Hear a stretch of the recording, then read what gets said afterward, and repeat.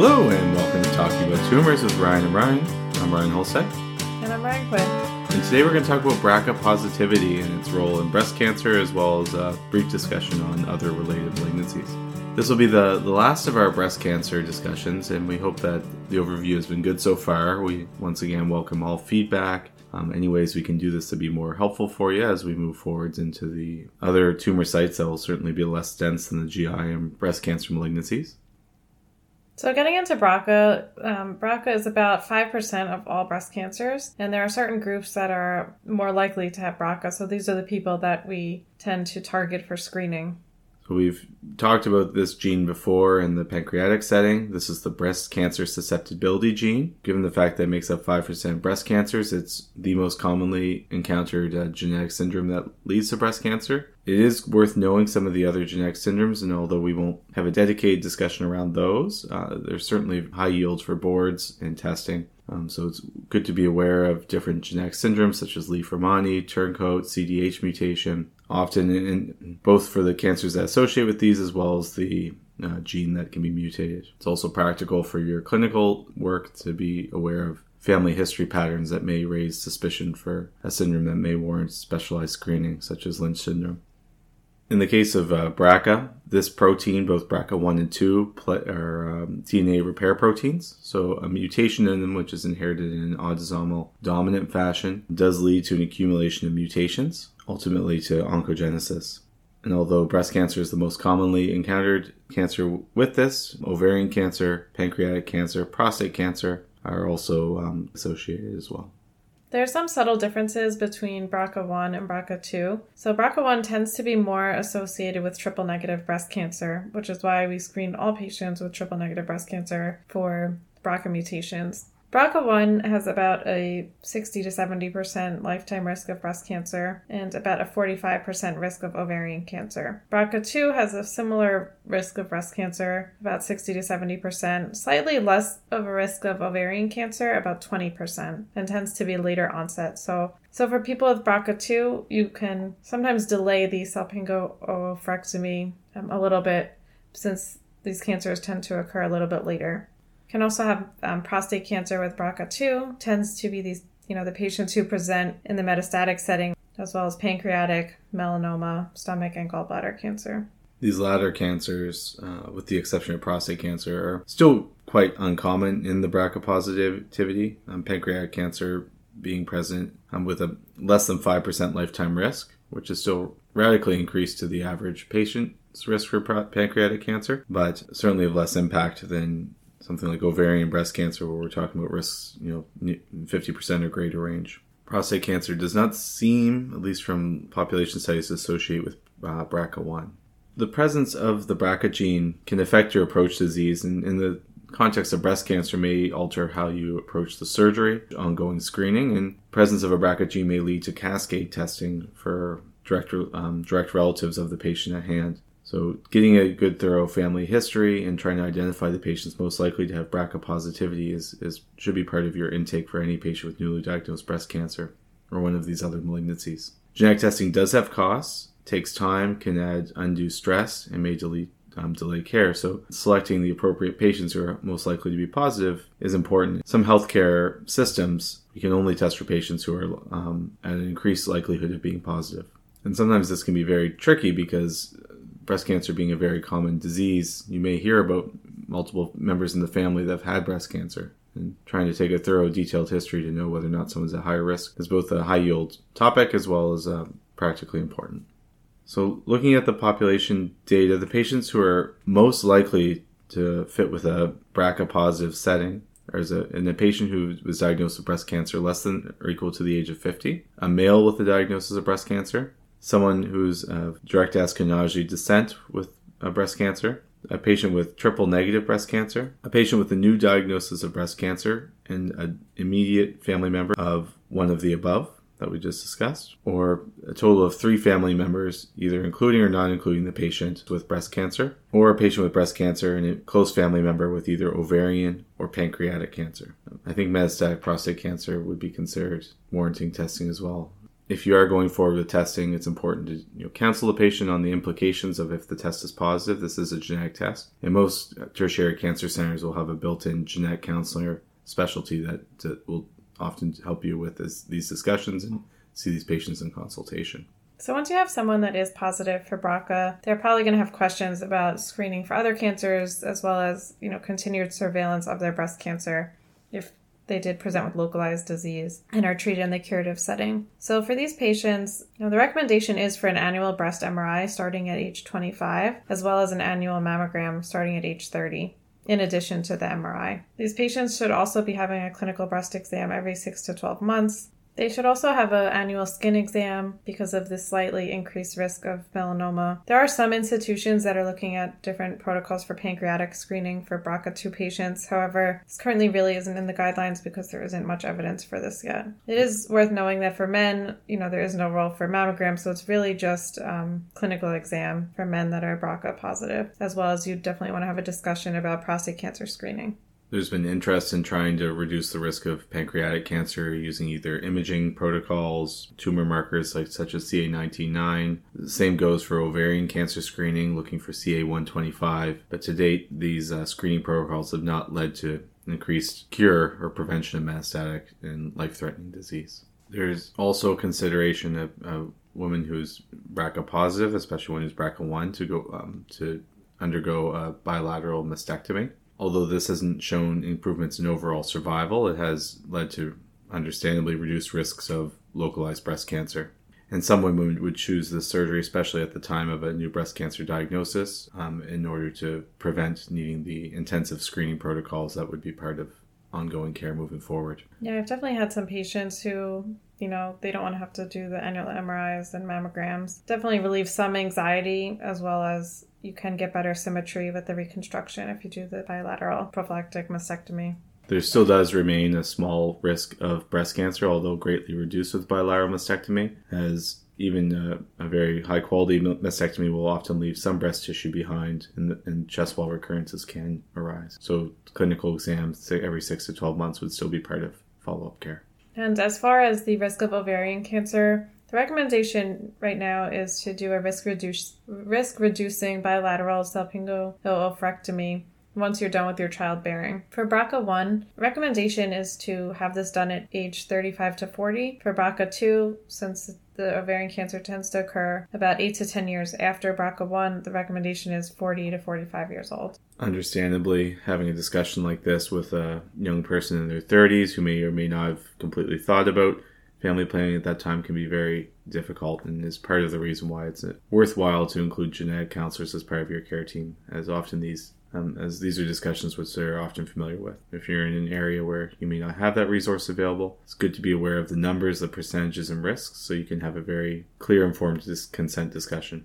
And lastly, in a patient who does test positive for BRCA, it's important to consider cascade testing. So all first-degree relatives and descendants should be referred to a genetic counselor to discuss testing for this gene as well.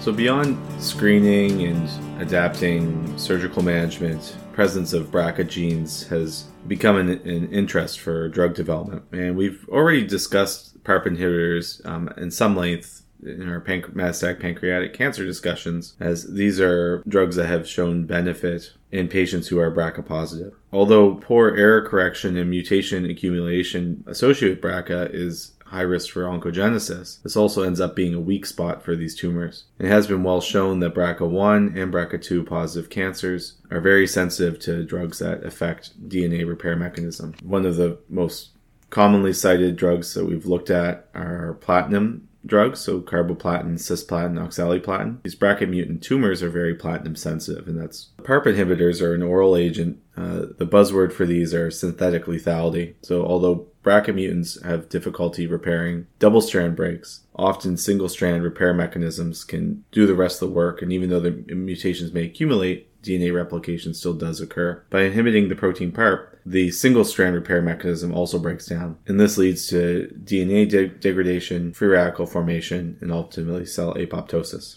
And in the metastatic setting, there's been 2 phase 3 trials that I'm aware of that have looked at this, one using olaparib and one using talazoparib. So the first study using olaparib, which was called the Olympiad trial, was published in 2017. And this study included about 300 patients with metastatic HER2-negative breast cancer with germline BRCA1 or 2 mutations. And the study looked at olaparib versus physician's choice chemotherapy, so either capecitabine, vinorelbine, or eribulin. And the study included patients that had no more than 2 prior lines of chemotherapy in the metastatic setting. So they had to have a taxane and an anthracycline. And if they were hormone positive, they could have had endocrine therapy as well. They were allowed to have their anthracycline and taxane in the adjuvant setting, and these patients could not be platinum resistant, which means that if they did receive a platinum agent prior, that they couldn't have progressed less than 12 months after completing adjuvant therapy, or they could not have progressed while actively receiving a platinum agent in the metastatic setting. These patients were randomized 2-to-1 to either olaparib 300 milligrams twice a day, or the treatment of choices Ryan mentioned. So looking at the results, at 25 months of follow-up, the progression-free survival was 7 months in the olaparib group versus 4.2 months in the physician's choice chemotherapy group. So far, this actually has not shown an overall survival benefit. In the final overall survival analysis, the overall survival was 19.3 months in the olaparib group versus 17.1 months in the physician's choice chemotherapy group, and this was not statistically significant. Now, looking at toxicities, olaparib did have fewer adverse events than the chemotherapy. However, there was still a significant amount of anemia, nausea, vomiting, fatigue, headache. So although it tends to be less toxic than chemotherapy, there still can be significant side effects. One of the secondary outcomes did include a quality of life analysis, and this did look to favor the olaparib arm. Although I think we've made this point in the past, it is worth mentioning that quality of life sometimes can be difficult to analyze between a continuous daily pill and serial chemotherapy. With chemotherapy, often you feel most ill around the few days following the treatment or 1 week following treatment. Whereas with a daily pill, or twice a day pill in the case of olaparib, this leads to a continuous level of symptom burden. If you are looking closely at a quality of life analysis, it's good to know where in someone's chemotherapy cycle that the survey was administered. However, overall, it does look like this was still generally well preferred than some of these later line chemotherapies that can have a fair amount of toxicity burden, especially in the case of eribulin or vinorelbine.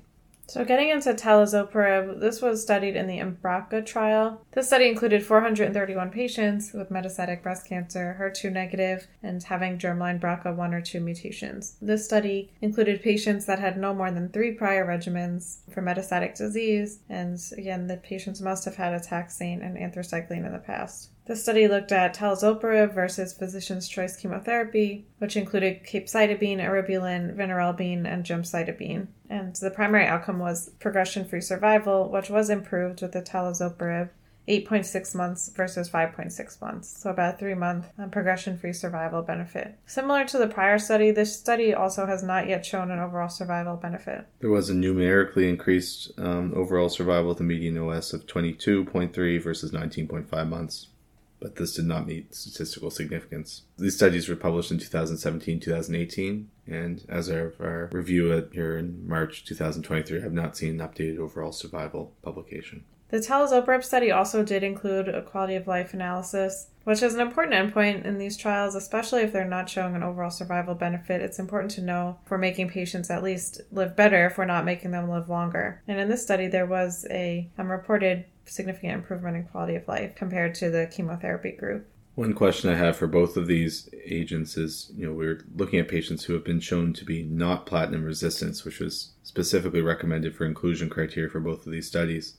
What I would be interested to know is whether or not one of these PARP inhibitors is better than a platinum agent. I'm not sure why that wasn't part of the control group.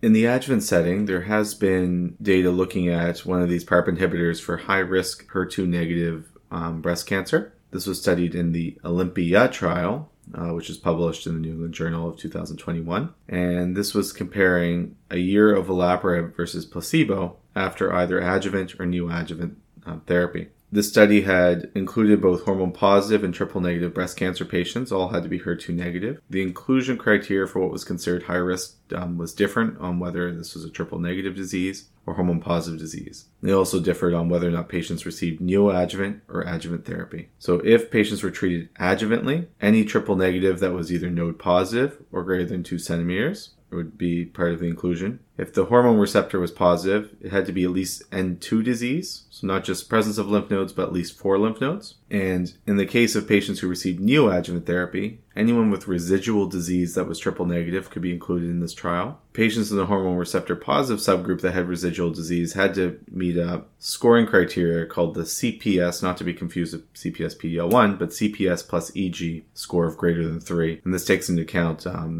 pathological grading, the stage prior to chemotherapy, and the stage after chemotherapy, and comes up with a composite score. So this had to be greater than or equal to 3, which would kind of reflect either a high grade in stage 3 or high grade with high residual level of disease. They were randomized 1-to-1 to olaparib or placebo for 1 year, stratified by hormone positivity, whether or not they received neoadjuvant or adjuvant therapy, and whether or not their adjuvant or neoadjuvant therapy included a platinum agent. Primary outcome was invasive disease-free survival, with secondary outcome of overall survival. This trial ended up including primarily triple-negative breast cancer. They made up 82% of the population, and a quarter of who had received platinum agents. 72% were BRCA1 positive. This was a positive trial with a 3-year invasive disease-free survival of 86 versus 77%, which met statistical significance. Overall survival did seem to favor the total group with a hazard ratio of 0.68, although this was not statistically assessed. So there has been follow-up to the study published in November of 2022, looking at an average of median 3.5-year follow-up. And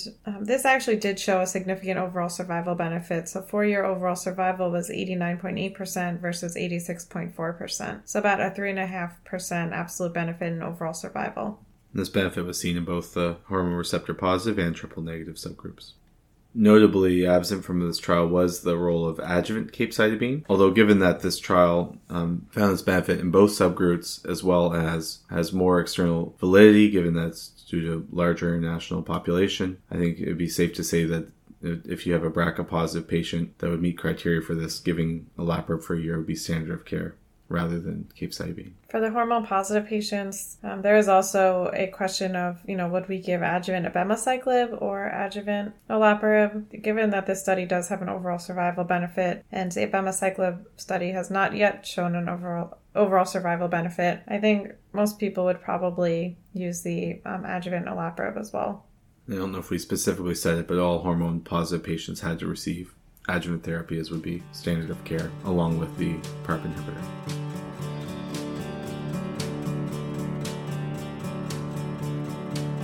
Okay, so bottom line, BRCA makes up about 5% of all patients with breast cancer. It's important to be cognizant of patients that might have high-risk family histories and being aware of those who require screening for this disease. Good family cancer history is important in order to identify hereditary cancers, because in the cases of ones such as BRCA positivity, this can change both how we screen for future cancer and potential surgical options to be cancer management, and even more recently impact our actual management both in the metastatic and the localized setting. So for all patients that are found to have BRCA mutations, the recommendation is for a bilateral salpingo-oophorectomy. For BRCA1, you want to do this at age 35 to 40 if possible, and for BRCA2, age 40 to 45. Obviously, you want to take into account patients' childbearing status and whether or not they want children, but those are the recommended ages. You can also offer prophylactic bilateral mastectomy for these patients. The decision really is based on patient preference. It does make them not have to undergo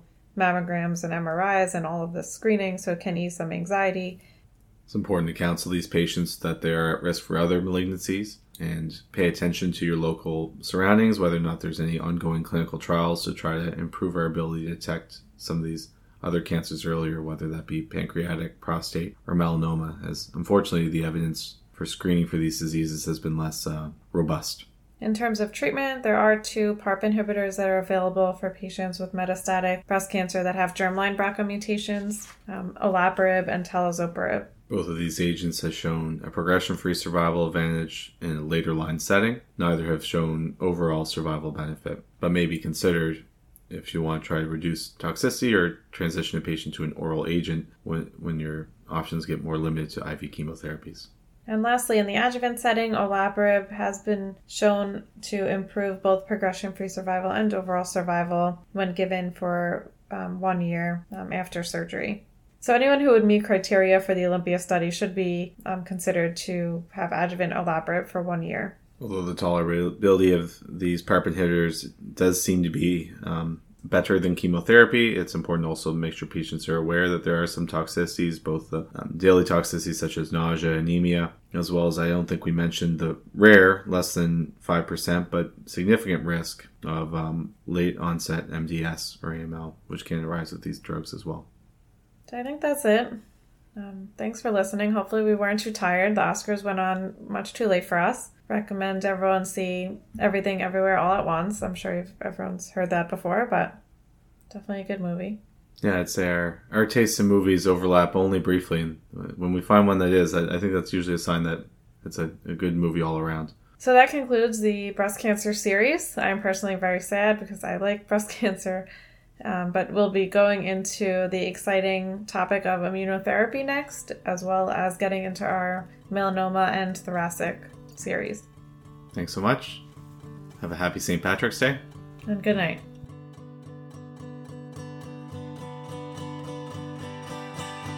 For more information, follow us on Twitter at Talking Tumors, or feel free to email us at talkingabouttumors@gmail.com. Please rate and review the podcast. We really appreciate it. And special shout out to our friend John Kim for all of his musical talents. And he is the composer of the music that you're hearing right now.